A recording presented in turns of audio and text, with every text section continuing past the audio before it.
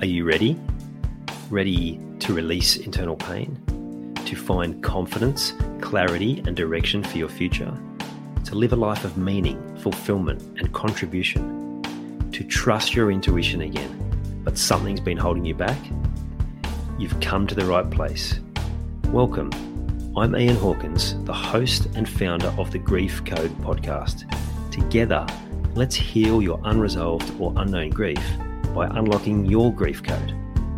As you tune in to each episode, you will receive insight into your own grief, how to eliminate it, and what to do next. Before we start, I have one request. If any new insights or awareness land with you during this episode, please send me an email at info@ianhawkinscoaching.com and let me know what you found. I know the power of this work and I love to hear the impact these conversations have. Okay, let's get into it. This interview with Nicky Veenvliet. It's quite a journey from ending up in the army and being really quite good at something that perhaps she hadn't considered earlier in her life, experiencing postnatal depression and coming out the other side of that. And then more recently going through a separation and all of the different grief that comes to the surface through that process as well. Sometimes when I have these interviews, I connect with people and we have a similar journey and we just click. And I really enjoyed this conversation because there were so many similarities to ourselves, the journey and how we show up in the world. So I enjoyed it. I really hope you do too. Heaps of wisdom and a lot of fun here with this one with Nicky. Hey everyone, and welcome this week's guest, Nicky Veenvliet. How are you, Nicky? I'm so well. Thank you for having me. You are welcome. I can tell by the conversation beforehand it's going to be fun.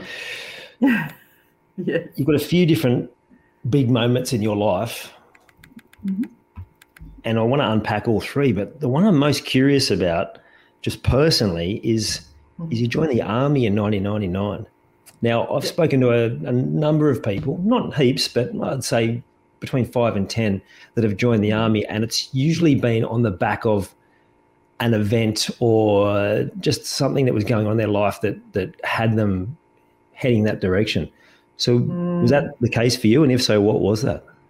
Yeah, it kind of was actually. So I was just telling someone this story the other day. I grew up as a very non-competitive child and very, the accommodator. And like if you were in a running race with me, I'd wait for you to catch up, that kind of girl. And then I started doing martial arts and evidently I was good at it. And I didn't have that self-awareness that I would be good at such a sport, and then my trainer said to me, I think you're going to be my first female black belt. And that was the moment it dropped into me like, hang on a minute, maybe I'm more than just this happy, pretty go lucky kid. Maybe there's something else in me. And he had trained American military soldiers, and I'd also dated a guy who'd been in the Australian Army, and I was like, I'm going to go see if I can do that. So that was my big process around joining the army. But for me, it was really more about what is possible for me if I tap into this a little bit more. That's good.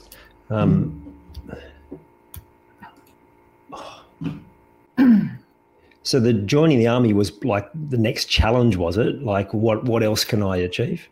Yeah, I would say it was my first challenge. I would say up until that point, I'd just kind of been very good, been the good girl, followed the bouncing ball, gone from job to job, didn't really think I had any leadership qualities, didn't really think I was ever going to be anything special. I just worked in retail, and I know that I had a great energy and loved being around people, etc. But I kind of went like, hang on a minute, there's something here. And it's those moments, Ian, you'll know them very well now that you reflect on them. And with the training that we've got, it's those moments that are those very intuitive pings that you don't know what it means or you don't know where it's at. But now, like, it makes all the sense in the world. It was my first reflection of being a leader, basically, and leading myself. Yeah, awesome. And being someone who's been competitive my whole life, I have no concept of what that must be like to flick the switch and then suddenly have that realization. Still curious though with the army, like when you were joining, were you thinking about the implications of what that actually meant? No, just all about the challenge. My whole life. So I don't know if you know human design, but I'm a 3-5, which is the experiential, right? You got to go experience it. So literally as far forward as I thought was basic training, I wonder if I could do that. I knew what it entailed. Like I said, I dated a guy who went to the Royal Military College, which is officer training. So I'd been on the other end of the phone when he was talking about how strict and how hard that training was. So I had some concept of it, but I was like, I don't know, I'll go give it a crack. Like that. And literally that's kind of my philosophy of life. Yeah, love it. So what did you learn about yourself through that process then? I very quickly learnt that I was much stronger than my self-identity that I would have described myself to be, right? So very quickly when I went into the recruit training, I got put into a leadership position, and I overheard some of the trainers saying, you know, our two strong girls, and I was one of them. And I was like, oh, so all this stuff that life gives you, like these reflections that life gives you, that I was like, I wouldn't have called myself strong, you know. So I very quickly learned that actually, number one, I'm probably naturally quite good at this. And number two, if I stop giggling and laughing and joking and being silly and actually try a little bit, I'm actually pretty good at it, you know, and I can really do well here. So, yeah, that was a big turning point for me. Yeah, wow. That's cool. And so how long did you last in the Army? Oh, I loved it. So I was in the Army for 8 years full time. So I was up in Darwin and did a whole bunch of deployments. And I always say I loved being a female in that space because they always needed a female to join a team to do something. So I got so much experience. And then when I started to have children, I went back into the reserves. So I think I was there for 4 years in reserves. So, yeah. Any like scary moments or like anything that was like really sort of tested that mental and physical strength that you talked about?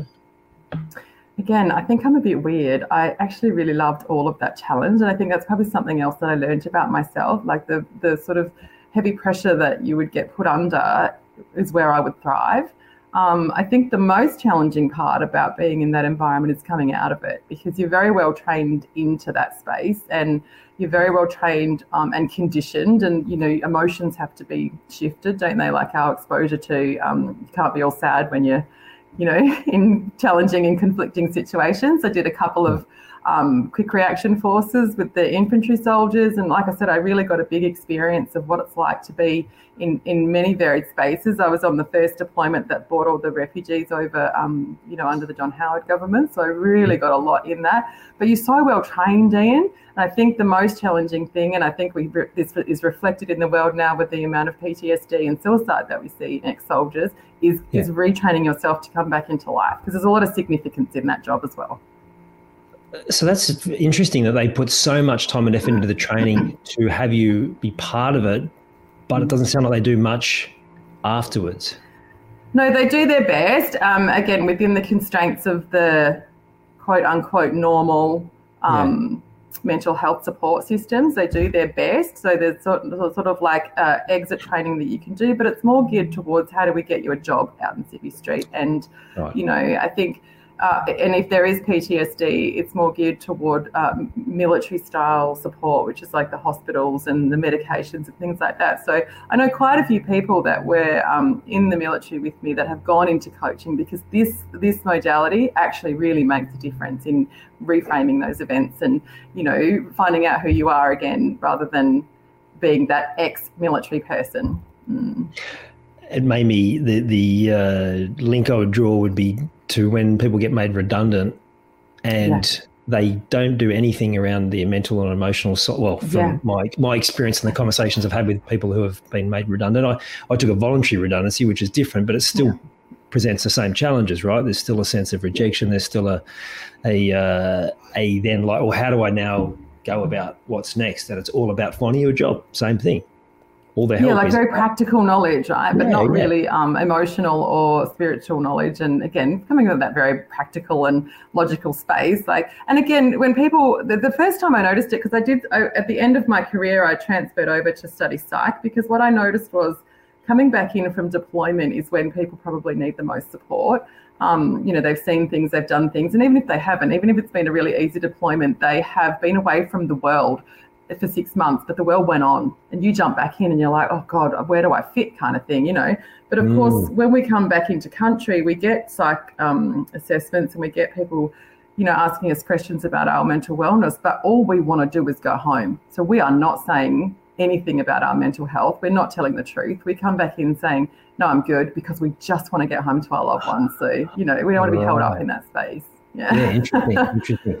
Yeah. So how did you go from coming out of the military into coaching? Is it because you had an experience being coached?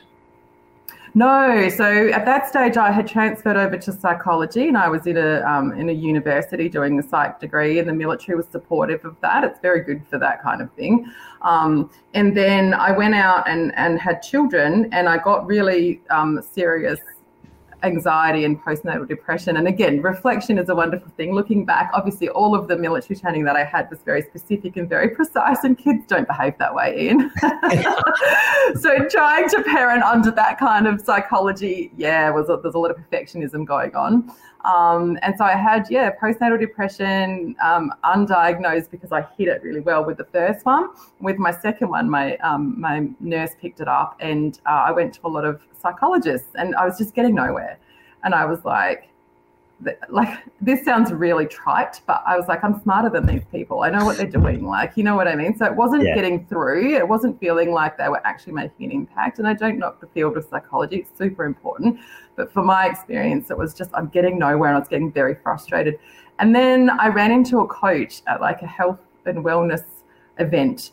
And he said to me, there's nothing wrong with you. You have everything you need within you. We just need to reconnect you with those resources. And I was like, hook, line and sinker. What do I need to do? And that's where my coaching journey started. So again, me being me and feet first and, straight in, I did some coaching with him, and I was straight into my own 4-year journey of learning to be a coach. Awesome. And sometimes that's all it needs, right? Is like that description is, there's nothing, you're not broken. There's nothing wrong with you. That was the magical moment, Ian. Like everyone had been, trying to label you, postnatal depression. I went on medication against my kind of value set, and not that I'm anti-medication. I think it's so supportive, but I was like, I don't think it is medication that's needed. I think it's something else. Like again, those intuitive hits, But I don't know, they know better, and they're the experts in the field. And the minute that somebody stopped trying to tell me that there was something wrong, or that I was doing something wrong, or that this was normal, is this normal? Is this how you're meant to feel? You know what I mean? As soon as they said there's nothing wrong with you don't need fixing, I was like, tell me more. Yeah. Strategy and solution. Yeah. And I'm with you. Like psychology has its place. Yeah.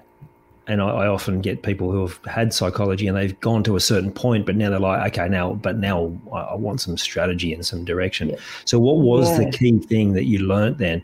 If you're coming out of postnatal depression, like what were you experiencing in that time where you were looking for answers?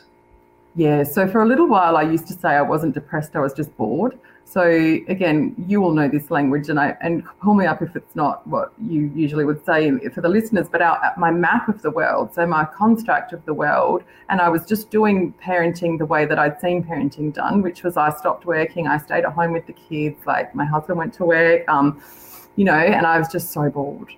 And I still think there's something in that, but also the pressure that I would put on myself to be this perfect parent and not having a purpose in life. So I went from being at the top of my field, well respected, knew exactly the direction, knew what I was doing every day, I was good at it, to feeling so lost. And it's why my brand is called Warrior to Worry, because I go back to that worry, right? Like, I don't know what the hell I'm doing with these kids, and I'm obviously getting it all wrong, and so that's where I think the depression came along.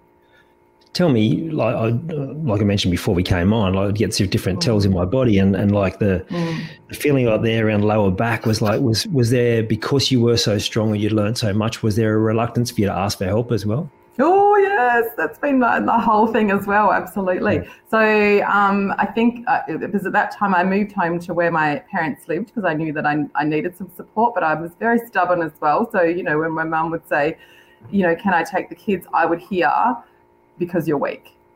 Oh, interesting. Yeah. And it's never that, right? She's an amazing grandmother, and she just wanted to spend time with them. Definitely an overbearing Dutch grandmother. But like, I had that support there, you know what I mean? But it was like, I can do it. And if again, my mum will say to me, my first instinct as a child, and my daughter's got the same thing, will be like, don't help me, I can do it. So that's been something that I've really, really done a lot of work around with my own coaches. I can see there where you've got that it's self-determination, right? Like I want to be able to do this myself. Is that something that? Yes. Yeah. Self-determination and stubbornness, and if we go a little bit deeper, probably even a little bit of a lack of trust that support was going to be there, or that it would get taken away at any moment. So if I rely on myself first, it's that hyper independence that a lot of women experience through those masculine relationships, you know. Yeah. It's a fine line between self-determination and stubborn, isn't it? Very, very fine. And that's why I said a lot of the work I've done with my coaches is knowing I can do everything, but I don't have to. Yeah, absolutely. The other word that sort of comes to mind for me is it's control, right? Like wanting to be in control, not wanting to be controlled. That was my experience, absolutely.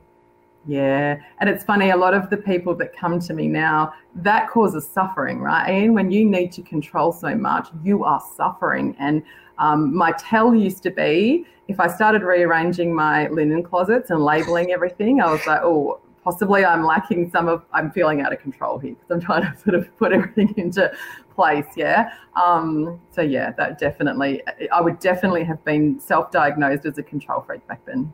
Yeah, me too. Yeah. Often on this podcast, I'm a recovering control freak. Yes, exactly. I say recovering perfectionist as well because I think that's a really big one. Yeah, cool. Okay, and do you remember like that postnatal depression? Do you remember when that was all going on? Like, do you remember the overriding feeling you were getting? Was it well, you just nodded, so I'll let you answer it. Yeah, I do. Yeah. The overriding feeling that I had, and I often use this when I'm speaking in about, you know, the experience that it is to go from, you know, perfectionism to certainty, is that the question I would ask and wake up with is, what's wrong with me? That's such a shit question to ask yourself, right? So I felt like I was wrong. I felt very apathetic. I felt like I'd lost who am I? I've lost my drive. I've lost my purpose. I've lost my connection. Especially with my second child, with my daughter, I had a bit more of a traumatic birth and I didn't connect with her as much. So it's like, I'm a horrible person who doesn't connect with their child, you know. Yeah. But the overarching feeling was, what's wrong with me? And that's why when I found coaching, and the first thing that guy said to me was, there's nothing wrong with you. I was like, tell me more. Because that's the question I couldn't find the answer to. Well, you can find the answer to, but the answers are all pretty horrible when you're going from in your own, you know, trauma. Do you remember, like, was it, when you say postnatal depression, like I obviously don't have any understanding of it. Is it every day? Is it different times of the day? Are you just completely flat? Let me explain to you. Yeah, let me explain to you when it got to the point where I was like, you know, something else has to happen here. So, you know, other people will tell you what depression is and they'll say this is what you're experiencing. So the anxiety and the stress and the, you know, upset or whatever. But for me, I would drop my two little kids off at daycare in the morning, and I would come home and I would know they did take daycare like 1.5 days a week, you know, and I would come home and I would know, like in my mind, I would be like, just don't stop, just don't stop, just don't stop. But I'd be like, I'll just sit on the couch and have something to eat. And then I would not get off the couch. Like I would just stay on the couch all day and watch Dr. Phil and Oprah and Ellen and all of those, and then go back to pick the kids up from daycare and make dinner. And that was my life. And I was like, ugh. And I felt so much shame about it. And I deal with this now with clients that come to me, the shame that you have when you're in survival mode, because there's a lack of control around it, but you know you're choosing it as well. You know what I mean? So yeah, it was pretty horrible. Yeah. To me, that just sounds like you're exhausted and you needed to rest and recharge. I don't know if you've seen much of Jason Silva.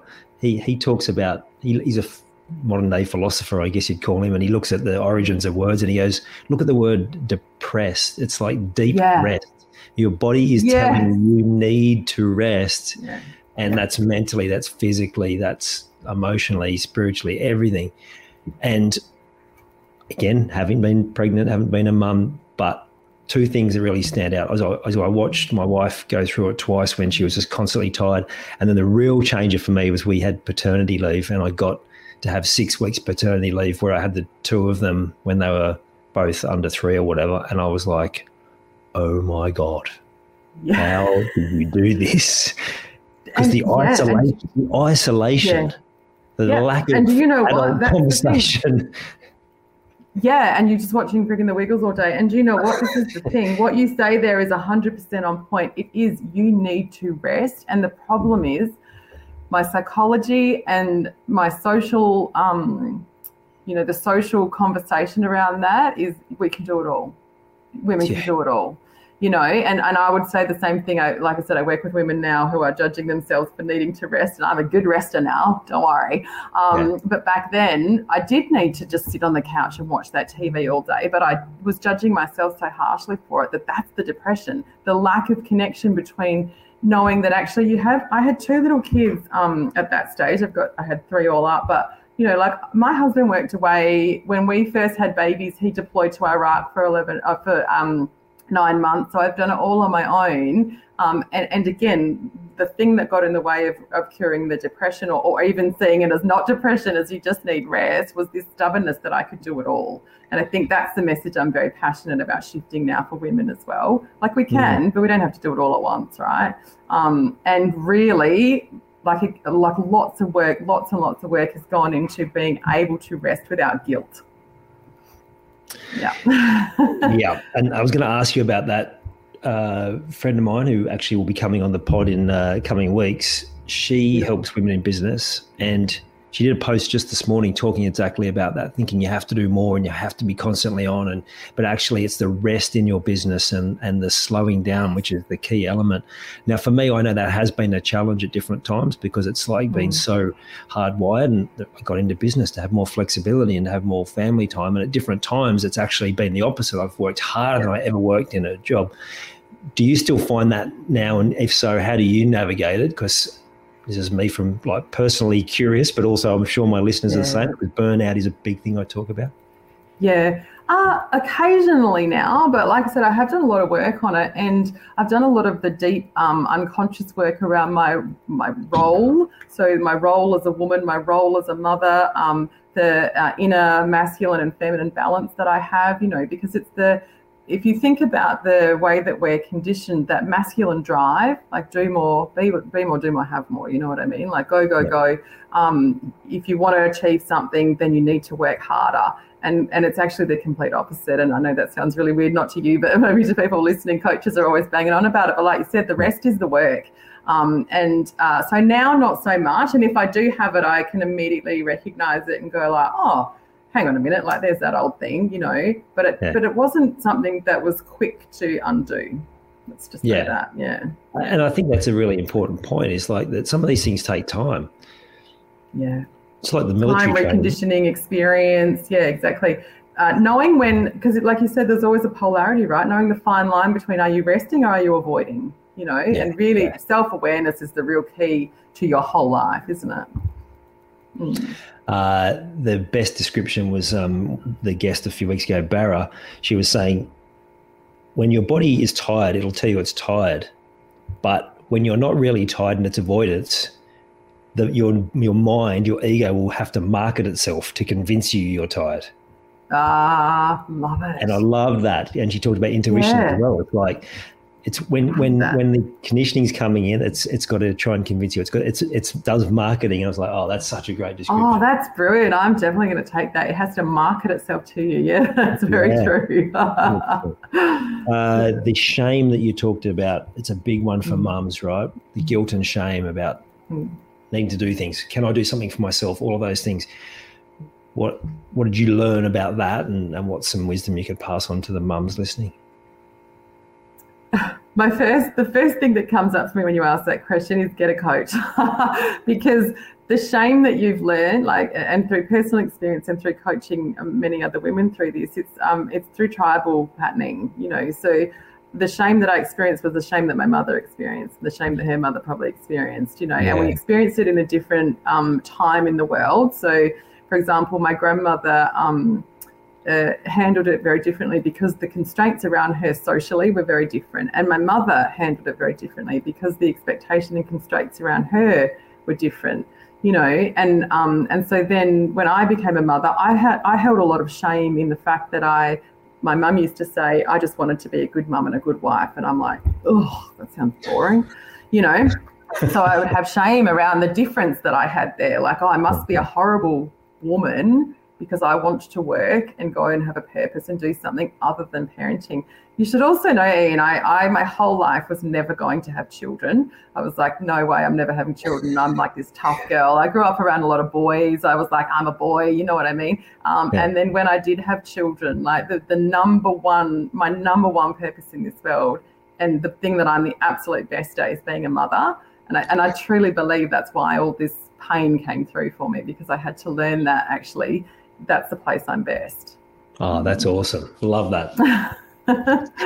Okay. Now, before we jumped on and talked about, like you're a coach and you've done a heap of work on these different things, and that I got a feeling that these first two things we talked about, you've done a heap of stuff on, which is why I was mainly asking about the learning.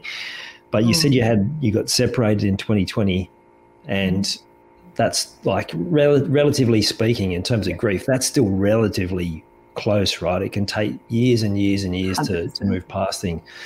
So was that a slow burn to in my experience, to that point, it always is, but was it like okay, we just sort of grew apart, or was there a moment, or like how did it unfold? And I didn't know, Ian. Oh, have you got me? Did I just stop? You better start that again because it froze.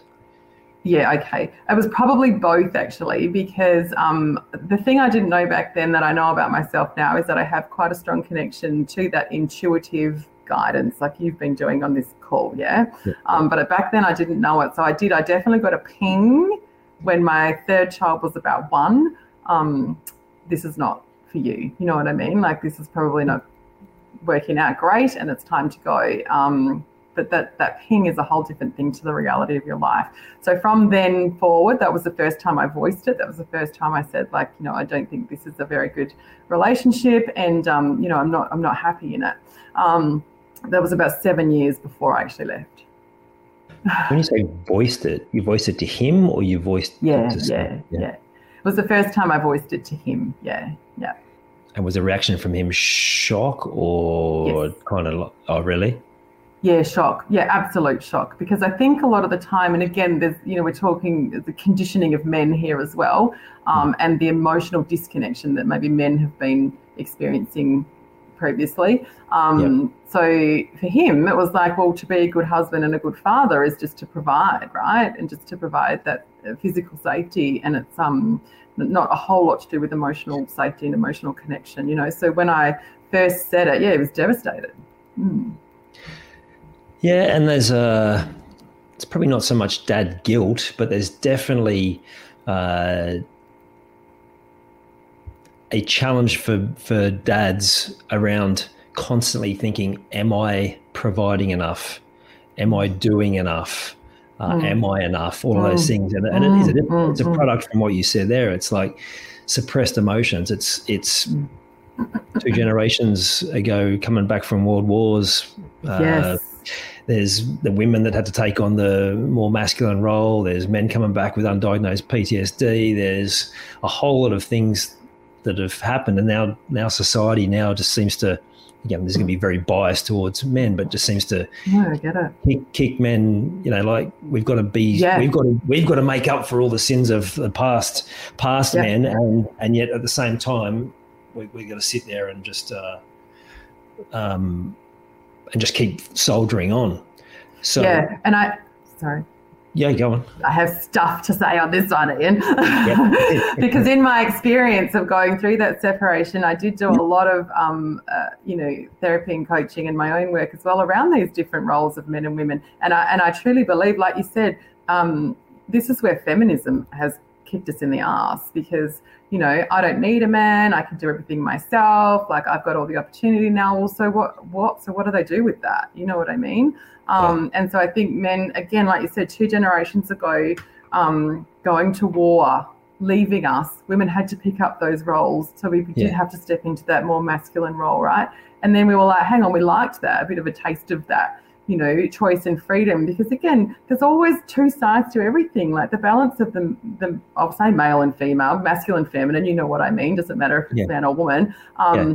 But there then became a competition between men and women, didn't there? And I believe that feminism went to the other side, where we're now being a bit, we're pushing men down because we felt so suppressed or oppressed, yeah? So rather than come up to being matching and sitting in our best roles, we've gone the other way, like, now you're shit, and now you have to do more, and now you have to, take care of me and be emotionally available. And it's like, all of that has its place, but it's like, yeah, but how do we let men be men? And how do we let women be women, and how does that connect? Yeah, and there's obviously so much more to it than that. Like so much more. Yeah. I think back to a guest a while back, and he said, he went into the building industry, and everything he heard was older men complaining about their wives and their lives, and he's like, yes, I do not want to be like this. Yes, and so that's like. Again, not right or wrong. It's probably just a product of what they had role model to them as well. But back to your own journey then. So you were able to finally externalize it. Yeah. Then when you said, okay, well, I'm not sure this is working out, like, then did you then sit on that for a while, or like where did that lead things to? Yeah, so what happened from that point on, like, life tends to come at you when you make these sort of awarenesses and decisions in life, right? Yeah, There's a pattern that rolls off there. So we were in the middle of that conversation about, what are we going to do about this? And then my ex-husband's father got very sick, and we had to fly over, to New Zealand and to be with him. So, of course, then everything gets put on the back burner. And of course, then all of the focus is towards supporting him go through this, his own grieving process of losing his father, So it went on the back burner for quite some time then. And then as we sort of came back to it, because it's going to keep revisiting, isn't it? It's going to keep coming up. I went through, and again, it's probably quite indicative of what you were saying before, like my stubbornness or I can do everything, and it's like, right, like, we'll fix it, right? So we went to therapy, traditional psych therapy. We did programs and coaching and all sorts of stuff, where I was like, where really what I was doing was trying to change who he was. And it wasn't until I came to the point where I realized that, where I was like, hang on a minute, I think I'm trying to change you into somebody that I want you to be, but who are you really? And I don't think he even knew the answer to that. I don't think he even knows it now. But when I realized that, that's when I knew, oh, wow, this is really over. Yeah. Yeah. So then what steps do you take then? Like, okay. Yeah. It's one thing to acknowledge it, but then it's, again, I'm guessing, and only from the experience I've helped with people who have gone through it, is like then the actual reality of it is a whole other thing, and is more than perhaps you were ready to it's gut wrenching. It's like one of those moments in life. I remember sitting in the car at the beach, just having that feeling like I want to vomit, because it's gut wrenching. I don't want to tell him this. And then the children, like, we've got kids, and then what are the other people in our lives going to think? And like all of that pressure comes up, And so for me, I did what I thought I could manage and what I thought was a good move for everybody. And I did it like a part-time, like a half separation. So I got my own apartment, and because he worked week on, week off, we hot housed with the kids. So he would stay in the house for the week that he was home, and then I would stay in the house for the week that he was away. And we just took some space that way. And also did some relationship coaching around that time as well. So I did that for about 6 months, and at the end of that 6 months, we did go back in. I was like, okay, cool, let's give this another shot. And then I think it was only about 4 months later, again, I had one of those moments where I was like, actually, he's not going to do the work. This is not what he wants. You know what I mean? And not from a place of judgment, but just from a place of like, we're moving in different directions. And I just had that moment of, you know what, I'm going to stop trying to make this work. And that was October. And then he moved out the next January because my parents were coming to visit for Christmas. And I was like, all right, so we just lived in separate rooms for a few months, which again is pretty common, until we sort of sorted everything out. Yeah. Was there part of you, being that, like you mentioned, perfectionism before, was there part of you that didn't want to admit that you couldn't fix it? Yes. Absolutely. Yeah.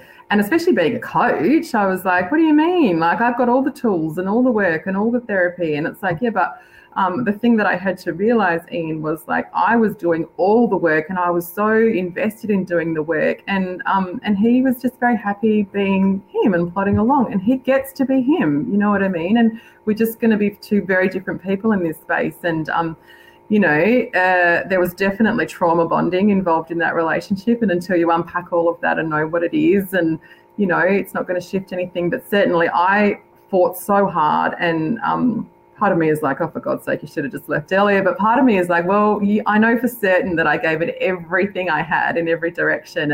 And that gives me peace that the decision was right. Mm. Yeah. And I think that's important from when you unpack it, is like, did I give this everything I could? And generally people have, they're just not recognizing that they have.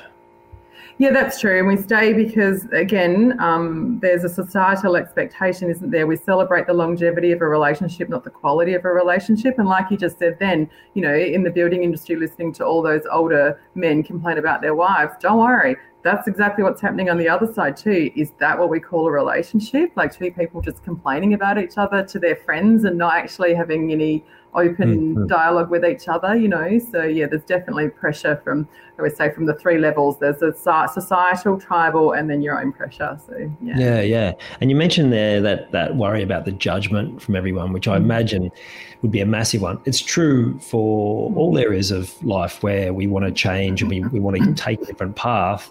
The initial reaction is, well, what will people think if this is wrong? Or if it is the way I go, or what's the judgment? So what were those sort of conversations you were having with yourself around all of that?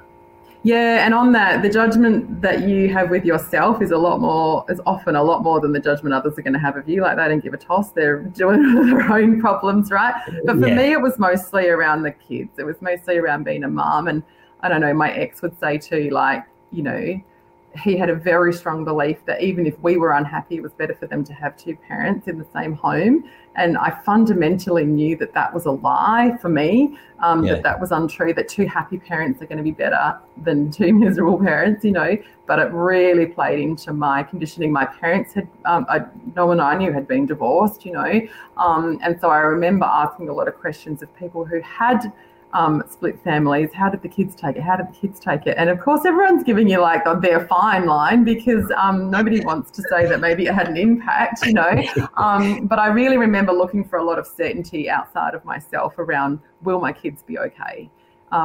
Again, not coming back to trusting that they will be okay when I'm okay, Yeah. And that's a great line.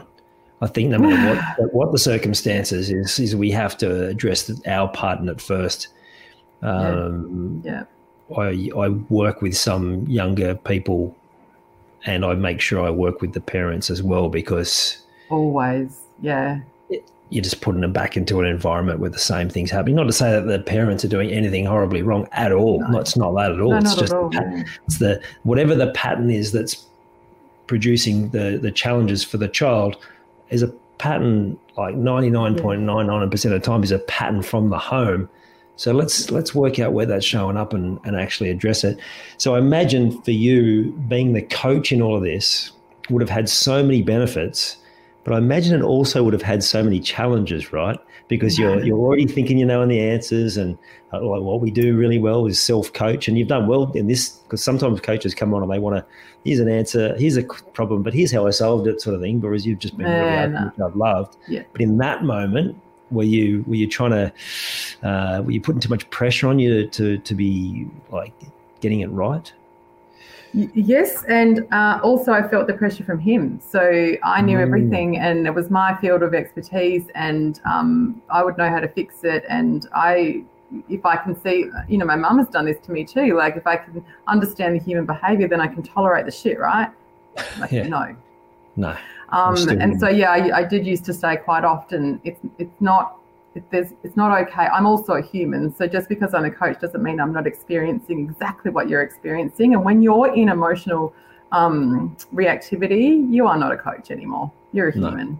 Yeah. And so I would often say, like, it's actually, I'd use the word not fair, that you get to, have your responses, but you expect me to be perfect in this. But, that was from both sides, absolutely. And I think the whole way through Owen, that's my kid's name, Ian, I had my own mindset coach supporting me through. So when I would have a tanty, as I like to call it, because the child comes up and the not fairness comes up, and when I would have a tanty pants, and I'd be like, I just need to go and talk to my coach and get some work around this so I could articulate it properly. And even then, like coming back into that, only one of us was doing that. So it will get you a certain way down the track. But if two people aren't able to communicate from that space of self-responsibility, it's just going to end in tears. Mm-hmm. So good.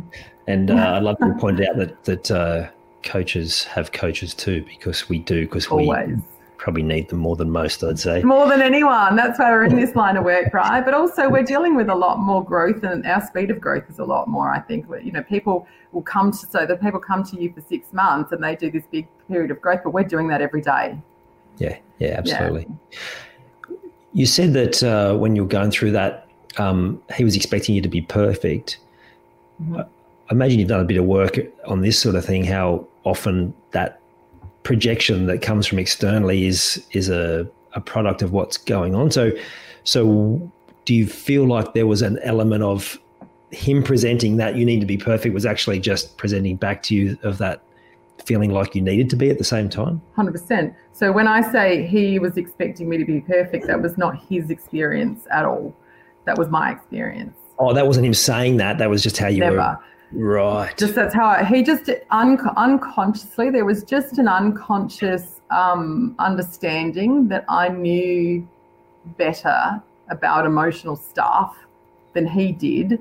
So he would just rely on me for those answers. So he was unaware of it completely. Okay. So his kind of expectation was like, and again, this is probably, a lot of why the marriage broke up is because there was a real parent-child aspect going on there and a very masculine imbalance. So I was being the masculine, I was being the parent.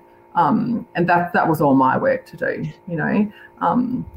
So when I say I would say it's not fair, you get to have these human moments and I have to be perfect. That's how I was experiencing it. He would never have said, you should know better. No, never. No. Wow. Completely unaware. Yeah. Yeah.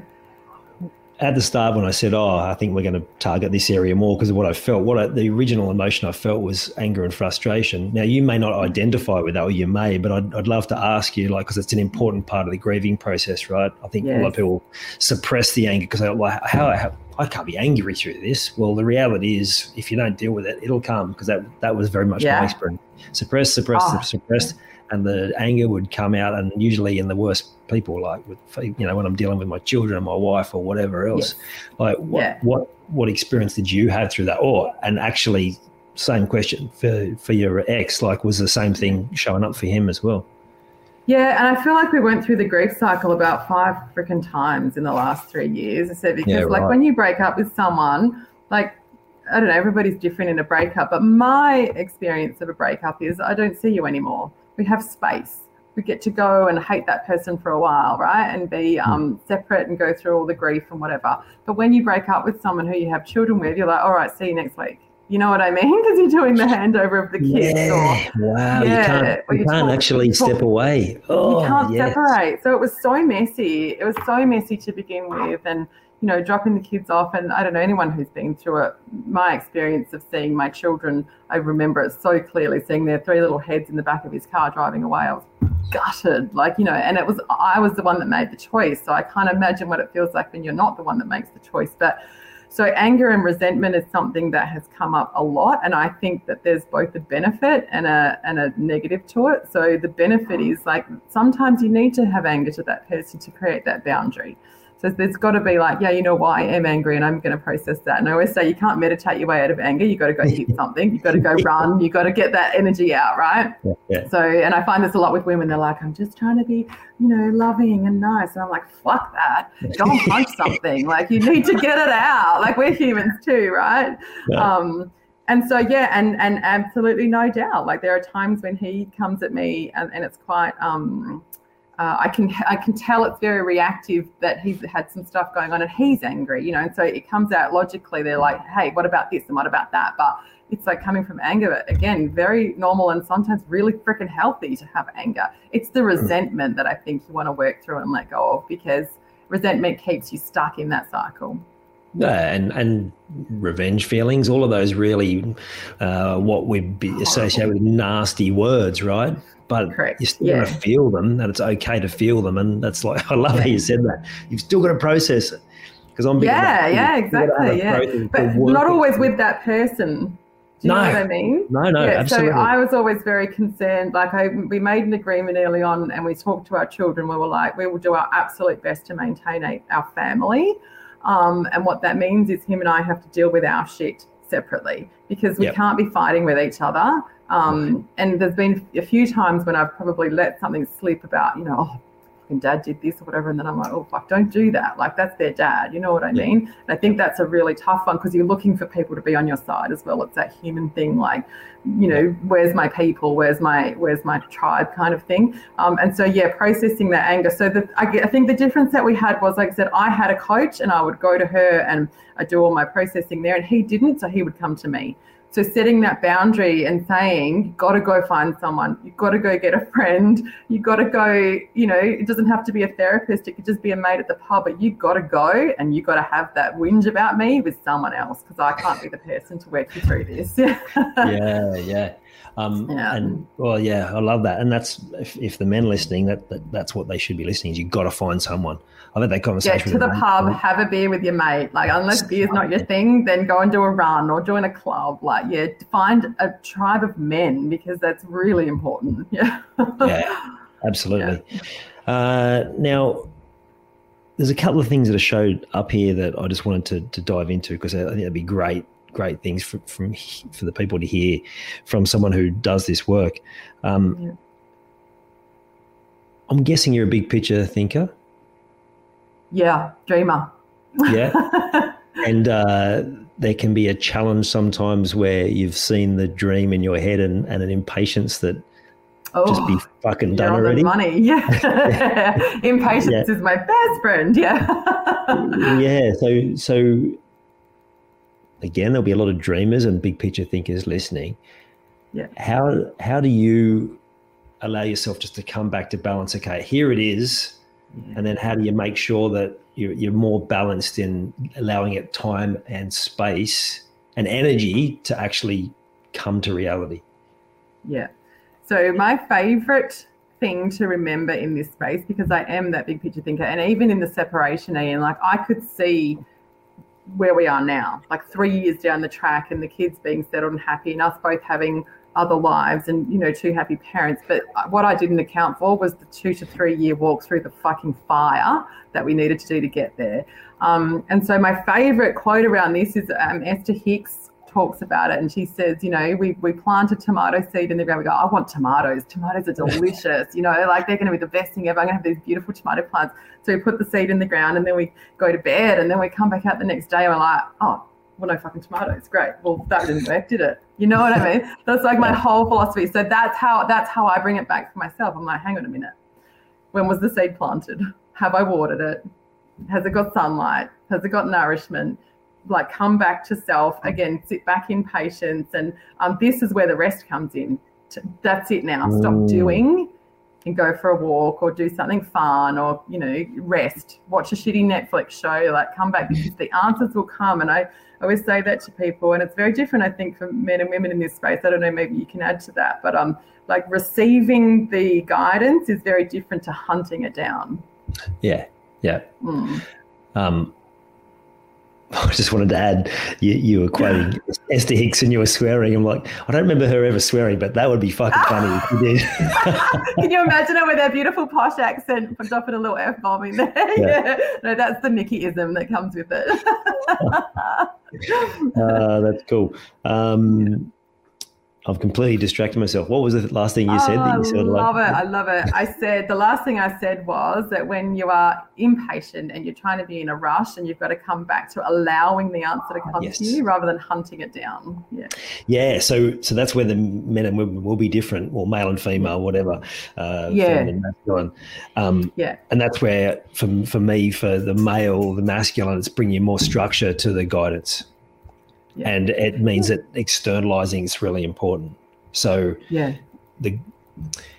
absolutely trying to force, and I think that's true no matter which angle you come, feminine, masculine, it's that state of allowing, right, is not trying to force, but just know that the more you can just attach, it's what we were talking about before about the detaching from outcome, right?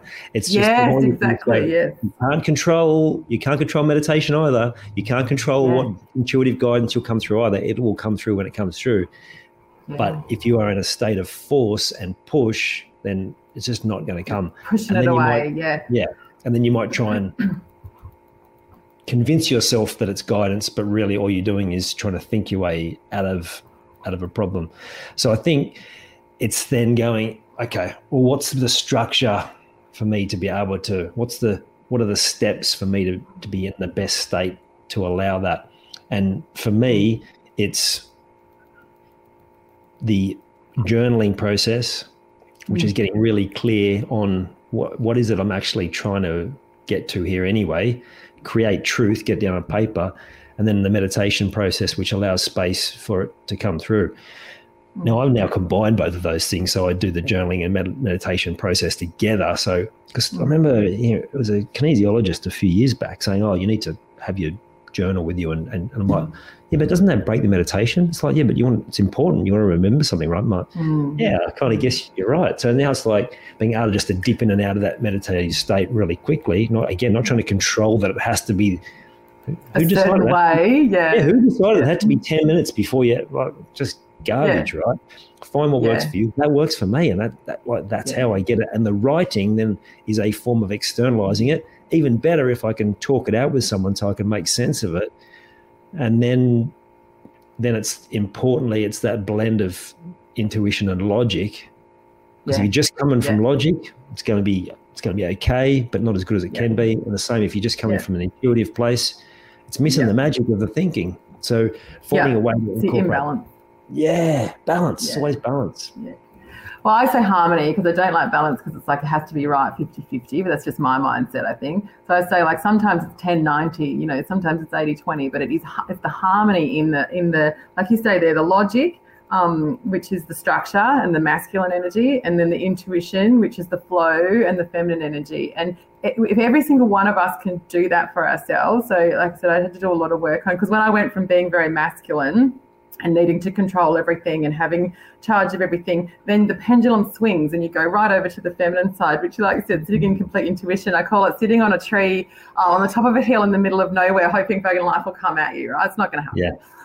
And coming back to the middle of that. So you have to have your own masculine energy. Everybody does, to help that structure. And for you, like you were just saying then, the combination of your meditation and movement and the structures that support you to allow the freedom, the flow and the allowance and the feminine and the patience, And again, we look too strongly one way or the other and it gets out of whack, and that's how you're out of alignment.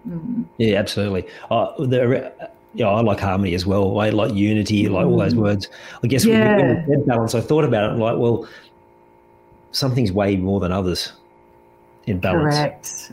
Yes, absolutely. And give yourself such, kindness around that. That's exactly what we were talking about before, Ian, when I said like the terrain is different. Some things weigh more than others. Like maybe you're going through something that is so heavy that you can't give attention to all these other things, Yeah.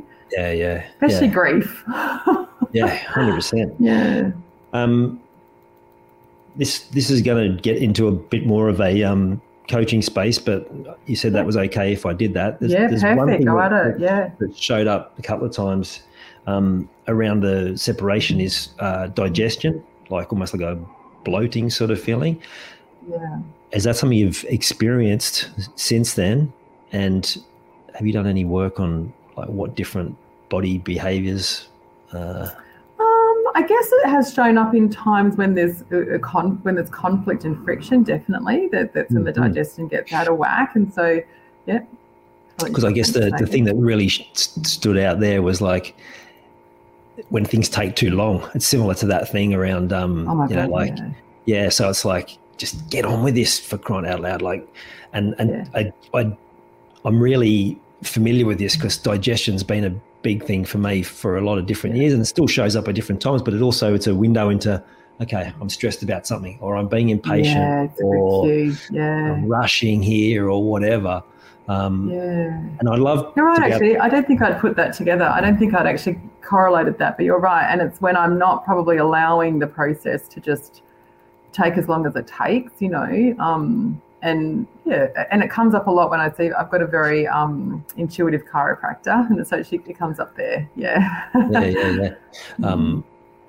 I love being able to shine light out when guests are prepared to go there. And to be fair, like it's pretty confronting if you haven't done a fair bit of work in this space, which you already have, because it shines a light for people on if they're going through that and they're in a space of constantly blaming their body, or like, what have I done? What it's like, sometimes it's just showing you where you need to change things. And it's nothing to panic over. Don't rush off to the doctor, but instead ask the question, what is my body telling me here? I mean, rush off to the doctor if it's absolutely serious, of course. I'm not going to tell you not to do that. Tell me, you said something about intuition there. You say you need to improve. You need to improve it. Is that what you said? Something you were speaking about something specific? Tell me I say lots of stuff, Ian, and I can't remember what it is. Okay, so I know what it was. You were talking about intuition and how it can be another trap and sitting up on a hill, and that was absolutely the experience for me, right? You can go from all thinking and then come to this wonderful space, and then that's just another trap where you can get just in a loop of going nowhere in a hurry, but it feels fucking amazing until... Feels great, right? until you realize you've done nothing. Yeah, well, done nothing, got no friends, like lost your connection, because I found when I went into that super woo-woo feminine space as well, like you disconnect from everyone because it's a bit challenging. So when you go into the real world, it's abrasive, you know, and it's like, oh God, like I'm on a hill, like meditating. What are you doing? Like, so it can also cause isolation. Absolutely. And there's still far too many people preaching that stuff out there, and it's just like, I know. Anyway, it's hard to catch though, isn't it? Because I think so many people, they do need to hear that message, but you can't. It's hard to catch. You can't explain everything all in one meme, I suppose, can you? So exactly, and you've got to go through it. You've got to go through it. To me, it's the part of the growth process. Like whether you subscribe to the concept of awakening or whatever it is, it's definitely one of the stages where you just start to feel better, and you start being exposed to different modalities that help you let go of stuff. It's like, I don't want to sit here in this floaty world for a while, because what happened before was shit.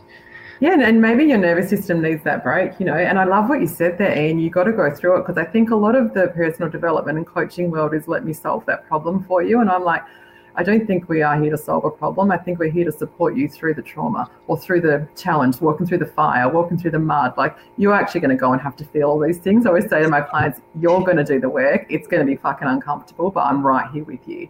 And that's it. 100%. It's not our job to fix them. It's our job to empower them to be able to move through whatever they're going through. And let them be safe in feeling as well, because don't you think, like, so many people avoid the feeling part? Like, I've got clients who don't want to cry, or clients who don't want to feel anger, and it's like, actually that's where all the beauty is. You've got to go in and feel those things, and to have someone support you on it that doesn't have an agenda for you, that's important. Oh, absolutely. And not the emotional connection where like they're not worried about hurting your feelings, or they're not worried about protecting you. And I often say, like, sometimes it's my job to hurt your feelings, because that's the truth of it, I'll be loving, but loving's loving's kind. It's not always nice. Yes. Yes, exactly. You won't like me all the time, and that's okay. Another Esther Hicks thought was, you talked about you got to feel all the different emotions. It's like, you want to experience the full human experience. If you're not allowing yourself to feel it, you're actually depriving yourself of one of the wonderful parts of being in the human form. Being a human, yeah. And I think that's so important when you speak from, your concept, Ian, of grief. You are not going to feel the joy outside of grief until you get in the pit, like get in the shit pit and feel that grief, and give yourself the space for it. So, you can sort of see the ladder out. Yeah. And I'm glad you brought it back there, because that's something that I wanted to ask you about. When you go through the shit, there's still good stuff. But that word guilt and shame, like you laugh at a time when things are going off and you go, oh, am I allowed to feel like that? Yes. Oh my God, yes. Yeah. So, please share your experience. Share. Yeah, you can tell me I've got something up, right? So when I very first left my marriage, I remember feeling really good. And I remember saying to my coach, like, am I meant to feel worse than this? Is this meant to be, like, am I meant to be in the grief process? And should I be feeling a lot more sad? Like, people tell me how hard it is. And I'm like, I'm just fucking relieved, And so, like you said, the guilt and the shame about how we should behave.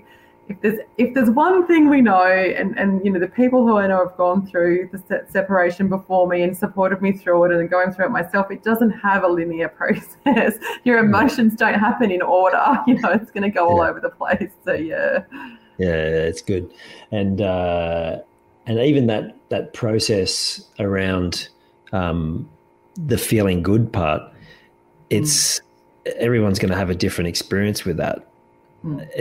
It's not right or wrong. It's not going to be a certain order. But the important thing is something you mentioned before. It's like just being kind to yourself through that. Allow it to be how it is, because the other people in your life are dealing with the process themselves the best that they can. And like you said, they don't give a toss about what's going on for you. Now, that's probably being extreme, but the reality is, yes, they care, but they're spending 99% of their time thinking about the impact on themselves.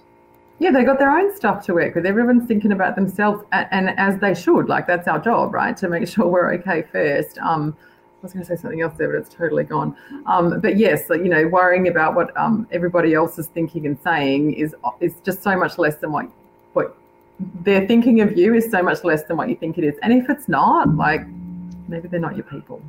Yeah, it says more about them than it says about you. Correct. Yeah, exactly. Oh, that's what I was going to say, Ian, when you said it's important in that space to be kind to yourself. I actually think we're pretty bad at that as humans.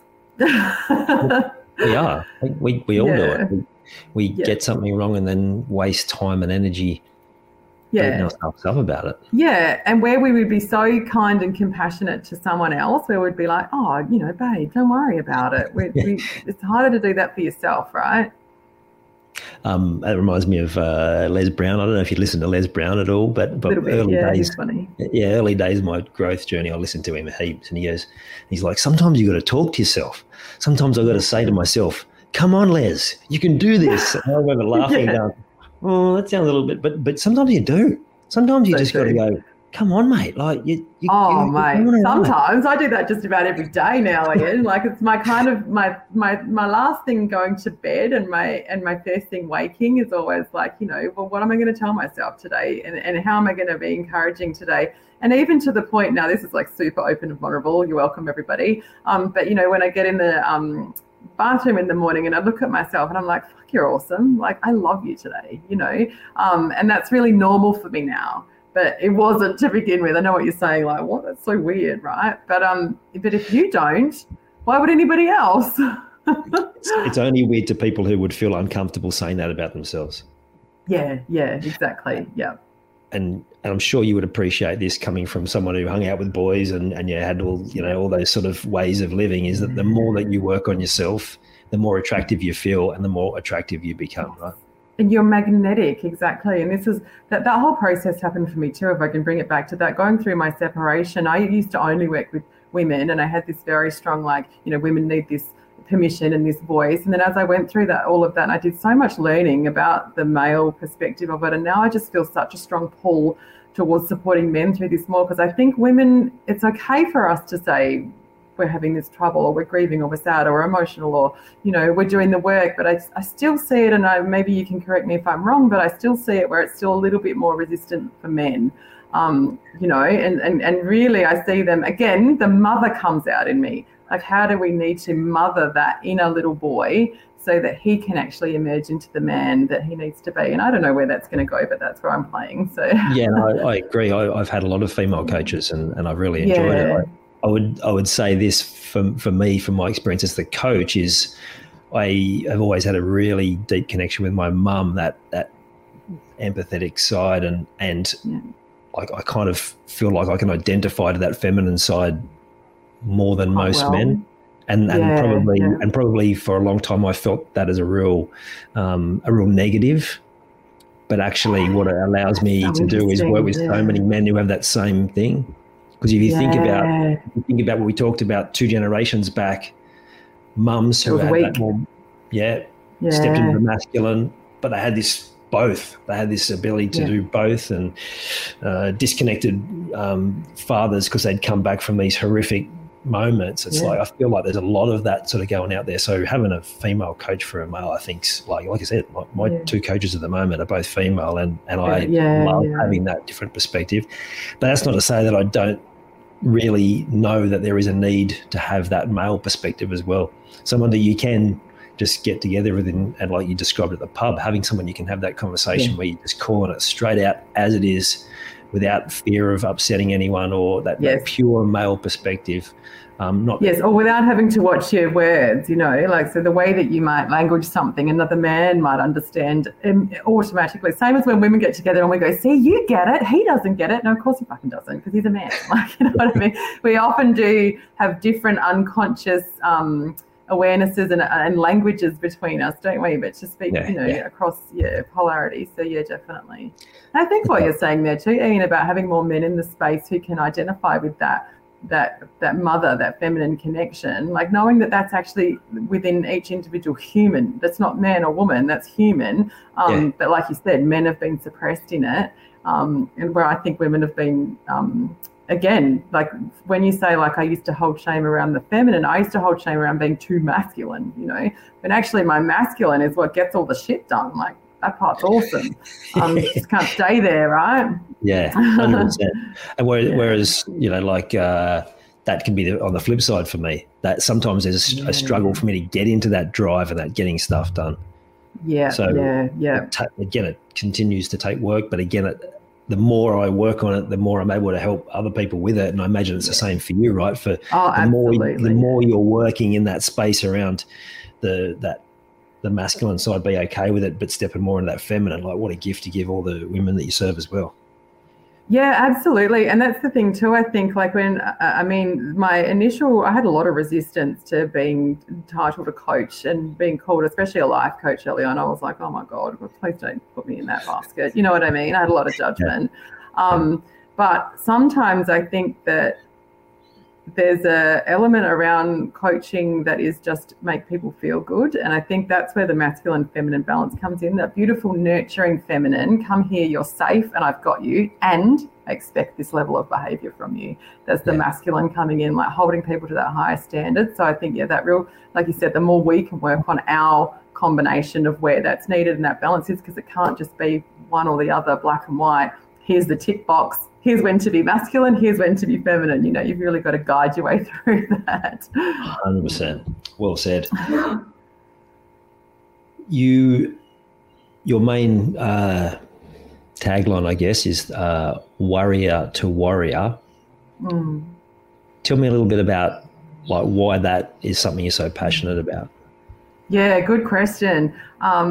So that sort of came the other way round. So after I'd had the kids and been through the depression and stuff, and I was going to write a book called Warrior, like WA to Warrior, which is like how I was so strong in my military career into not knowing what the fuck I'm doing as a parent, So, and then, I was in a sort of business coaching group, and someone just questioned me a little bit, like, are you sure? Like, that's a good idea. So I put it on the back burner because I was still in that space of others know more than me, And then I worked with a coach who on messaging, like, what's your message? I went into corporate leadership and, the stuff that I can do. And we worked on the messaging, and I said, I really like this warrior to warrior. And you're going to totally get this, Ian. I was having a moment of, I guess, I don't want to say trauma, but I was in a lot of pain.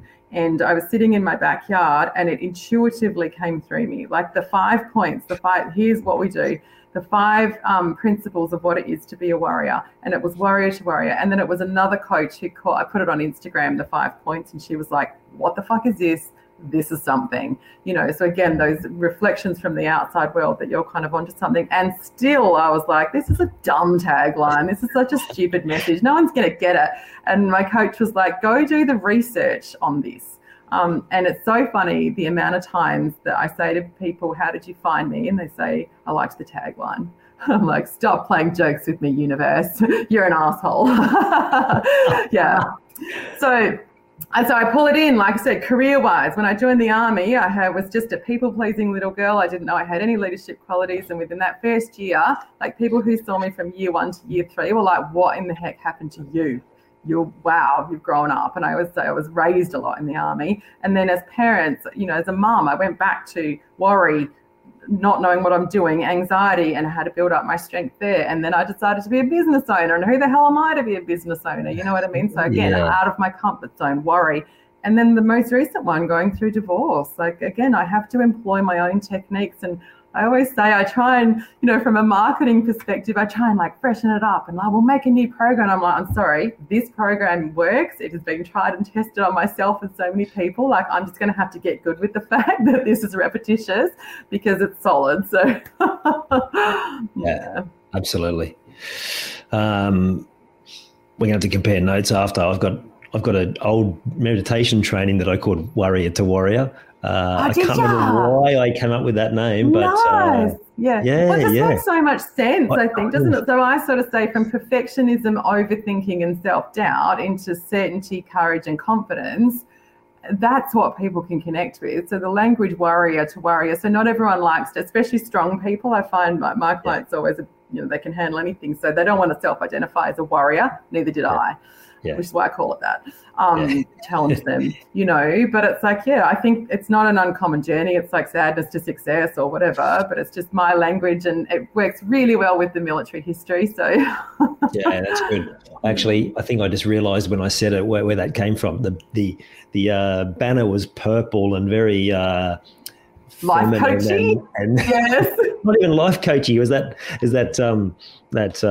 world we talked, the sitting on the hill. I was sitting on the hill meditating. The woo-woo. Yeah, exactly. When you research it, it's when I first researched it, and this is what sort of was provided a bit of resistance for me, was either the sitting on the hill people, the real woo-woo people, or it was very religious. And I was like, oh, wow, are they the only people doing it? And of course, the human mind is like, well, I can't do it then. And that was the exact reason I should do it, because my message is so different. You said, people come to me because they get it. They understand that work needs to be done, but they don't want to do the woo-woo. And so they come in because they think I'm big and tough and can do it. And then I go, right, now we're going to do some woo-woo. Exactly the same. And so for the ones who are really keen, that's why I do. I leave most of my woo-woo stuff here on the podcast. But generally, people want to get stuff done. And it's like, but if you can use woo-woo to get more stuff done and be even more efficient and perform even better, then let's go. Let's do it. I always say that. I go, just trust me. It sounds really crazy and weird. Just trust me and answer the questions as they come up, and you don't need to know what's happening, but let's crack on, right? Love it. Love it.